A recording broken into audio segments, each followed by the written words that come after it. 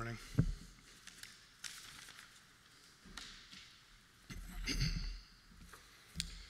So the election is tomorrow. The municipal election, the third and most boring order of Canadian government, even though it's the one that arguably has the most impact on our daily lives, if not our imaginations. But if municipal is the most boring, surely the election of school board trustees is the boringest of all. While that may have been the case in the past, I can say with a fair amount of confidence that never before have I looked up the campaign website of a school trustee candidate. And maybe it's just my coming of age, but this year definitely feels different. The school board race in Waterloo Region has been making national headlines. The Globe and Mail, for example, published a piece last week entitled, "Why a Waterloo, Ontario School Board Has Emerged as a Battleground for Ideological Politics."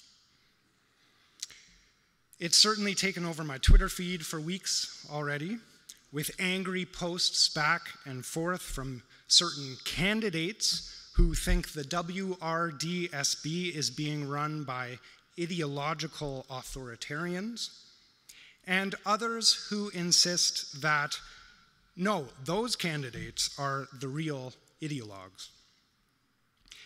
Many of you will be all too familiar with the outlines of this dispute, and it may be quite an emotional and triggering issue for some here more personally involved in the school board.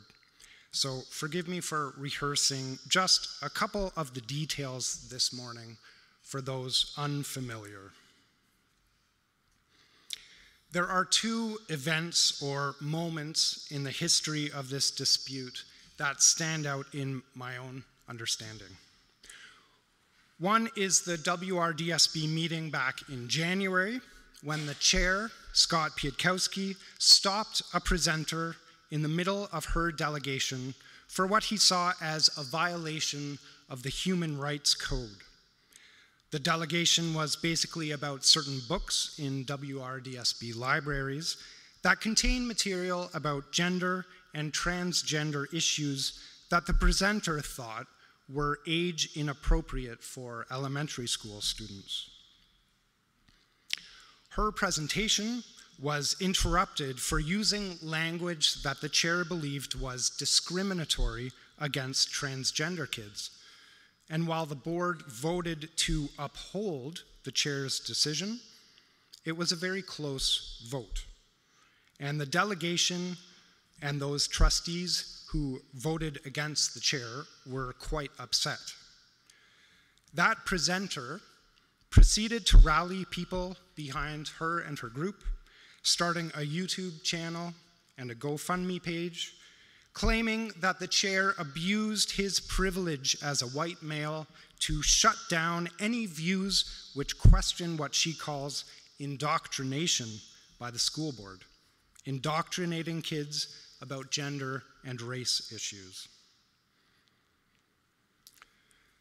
The larger context of that January meeting can be glimpsed through a second event or historical moment. And this was a video put out by, yes, Jordan Peterson this past March. In that video, Peterson rails against our Kitchener MPP, Laura May Lindo, and a bill she sponsored in Parliament, Bill 67, the Racial Equity in the Education System Act. It's a bill that amends several previous education acts to require that teachers and board members undergo anti-racism training. And it gives teachers several tools to deal with racism in the classroom. For Peterson, quote, Bill 67, which purports to be nothing but an anti-racist bill, is in fact the most pernicious and dangerous piece of legislation that any Canadian government has attempted to put forward. Why? Because it will, quote, mandate the creation of institutions of inquisition in every educational institution to which anyone who has an opinion or undertakes an action that is perceived to violate the tenets of critical theory will be made necessarily subject to punishment, end quote. In other words, while the bill purports to want to punish racists, what it's really doing is punishing anyone who questions the theory that there is currently systemic inequality and systemic racism happening in our schools. Lindo and others, if I might speak for them, would say that the evidence of systemic racism in our schools and other institutions is more than clear. And to call that into question at this point is, in fact, to do further harm to impacted minority groups. It furthers a racist status quo, and therefore is, in fact, a form of racism. Peterson, who calls Lindo an authoritarian ideologue, insists that systemic racism is just a theory, a postmodern and Marxist theory, in fact, and thinks that teaching it in schools, where kids don't know any better, amounts to Marxist indoctrination. Peterson is also invoked in discussions around gender, arguing that although there are some marginal aspects of gender that can be considered socially constructed, there is a natural or universal order of male and female, a hierarchical order, where females are by nature subservient to the stronger male. And this order is being disrupted in classrooms, which expose kids to more, let's say, current gender literature. Again, this literature is indoctrinating kids, he says. And he urges parents to strategize, to band together, to disrupt school boards from continuing with this kind of sex ed. His videos have certainly contributed to the moral panic we're seeing in this election race, with some candidates and parents thinking this is their last chance to save society from activist Marxist views. What is often left out of the conversation is that our school curriculums are decided at a provincial level. Municipal boards can't simply modify or override this. And Laura May Lindo's bill has passed 2 readings in Parliament with near universal support of all parties. So, where am I going with this? Why am I dragging these bitter disputes into the sacred space of our sanctuary here at Rockway? I'm not here to defend Pietkowski in stopping that delegation, or rave about Laura May Lindo, who I would definitely support if she ever tossed her hat into the Ontario NDP leadership race. I'm not here to try to get you on my woke left side, because frankly, my own understanding is neither exhaustive nor altogether free from self-contradiction. What made me want to drag this dispute into church is that church has been dragged into it. In a Record article last weekend, a trustee candidate from Wellesley was quoted as saying, "As a Christian, I am dismayed by the direction the board is taking, how it is conducting its business, and the damage being done to children in the schools as a result of these ideologies. As a Christian," he says, thus assuming the role of speaking for all Christians, myself included. The Record article doesn't mention that Smith is a member of, the Record article doesn't editorialize this, doesn't say what kind of Christian that this trustee is. Fails, in fact, to mention that Smith is a member of Trinity Bible Chapel, the infamous church that was fined and eventually had to be shut down by the police after failing to close its doors during lockdown. As a Christian, the quote continues, Smith said he believes there is an intentional effort to erode parental authority, and he will seek to uphold and protect it as much as he can. I am very concerned about the focus on identity ideologies, including transgenderist and critical theory, commonly known as anti-racism instruction, he said. I am also opposed to and concerned about the promotion of sexual practices and identities that do not conform to the biblically defined limits of heterosexual marriage.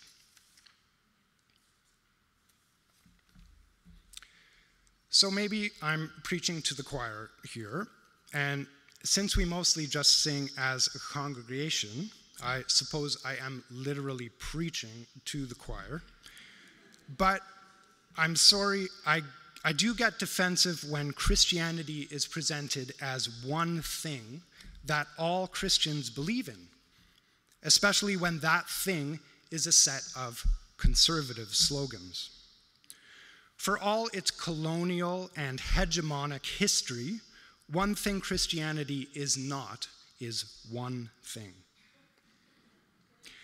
And of course, we can just roll our eyes and be like, yep, the conservatives. But sometimes keeping quiet about these things or just assuming we all know isn't helpful.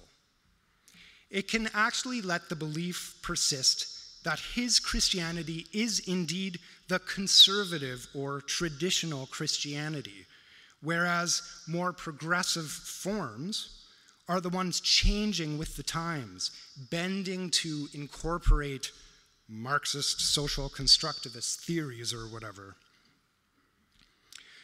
But although we might call him conservative, I believe that my Christianity is just as rooted in the biblical tradition and the history of the church as his is, if not more. So let's do it.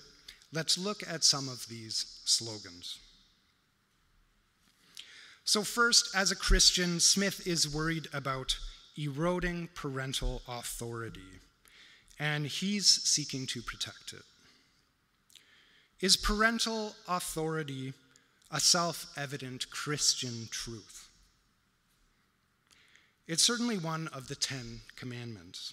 Honor thy father and thy mother, etc.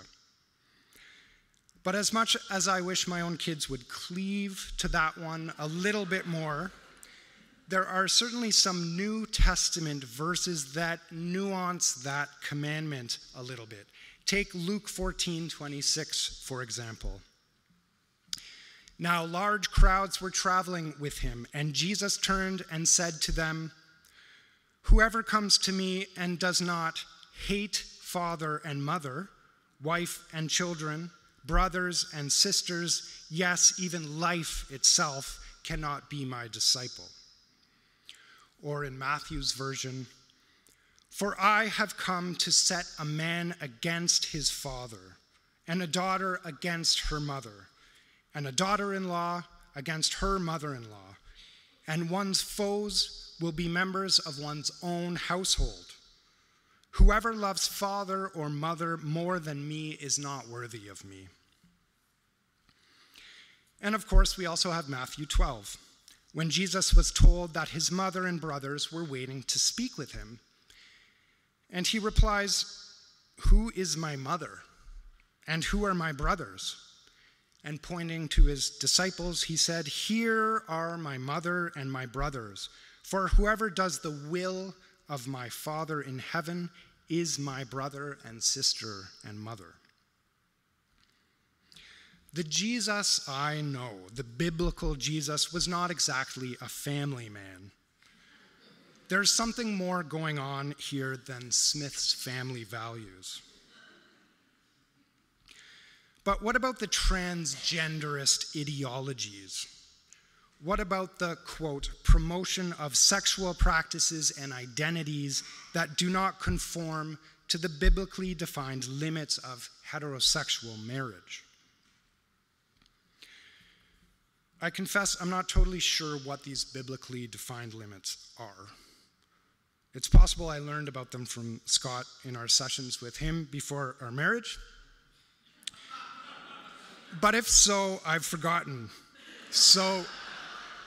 Nor did I go to great lengths this week to look up possible Bible sources for this. I do remember that Jesus wasn't married, unless we're getting our gospel from the Da Vinci Code.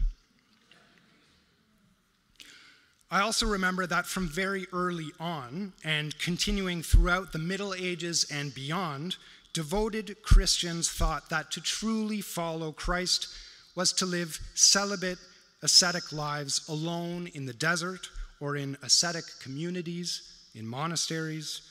These aren't exactly the model of the nuclear family, of single-family homes. But what then about the issue of transgenderism? It's not like they believed back then that gender is a social construct. I mean, even if they were living celibate lives, these monks didn't question that they were males by nature or whatever, right? Well, in this case, I'm preaching to a very specific choir, a choir that just sang the hymn, "In Christ there is no east or west." It's a hymn based on the verse from Paul's letter to the Galatians we heard earlier, Galatians 3:28. There is no longer Jew or Greek. There is no longer slave or free. There is no longer male and female. For all of you are one in Christ Jesus. What does this verse mean? For the Cappadocian fathers, this verse encapsulates what it means to be truly human. The Cappadocians were 3 4th century theologians, 2 brothers, St. Basil and Gregory of Nyssa, and a good friend of theirs, Gregory of Nazianzus, who together became known as fathers of the church, like Augustine and St. Jerome, because they were so influential in the formation of Christian doctrine. There are technically no mothers of the church, but if there were, Basil and Gregory's older sister, Macrina, would certainly be among them. The brothers both proclaimed the influence that Macrina had on them. Gregory even wrote a biography of her in which he credits her with his deepest theological insights. Macrina and Basil together set up a number of monastic communities which took Galatians 3:28 as a guiding principle. Where Hellenistic society had strong divisions and hierarchical roles for men and women, kind of like Jordan Peterson's ideal society, these communities were founded on the idea that in Christ, societal roles and hierarchies which seemed natural have been transcended. Cultures, classes, even genders are wiped clean in baptism, in the Eucharist, and the taking of monastic vows. Gregory of Nyssa clarifies that what Paul is indicating in this verse is the fact that Jesus Christ themselves in the resurrection is no longer male or female. When they appear as male to the disciples afterward, they are just letting the disciples see them as male for the sake of communication. They have become like an angel. They have become, in fact, what human beings were originally conceived as in God's mind, when we were made in the image of God. Gregory says that the divisions of male and female are features of a fallen world, a way of seeing each other based more on ignorance than who we really are. Christ has transcended that ignorance, and we are made in Christ's image. And in our participation in Christ, in baptism, and in the bread and wine of communion, we are able to transcend these social divisions as well and become our true nature. I find this Christology and this understanding of human nature very powerful and iconoclastic. But once again, I'm not saying that it's one we all need to necessarily adopt. Saying that gender distinctions are social constructions like being Greek or Jewish or slave or free, that can be liberating for some, but it can also be a form of erasure, denying an important feature of many people's self-understanding and identity, including trans people. It's similar to the erasure of Black people's experience and oppression in the claim to be colorblind. But it is a Christology with biblical roots and a long history, from the Cappadocians to Maximus to Eriugena and beyond. Christian tradition, like Christians themselves, takes many forms.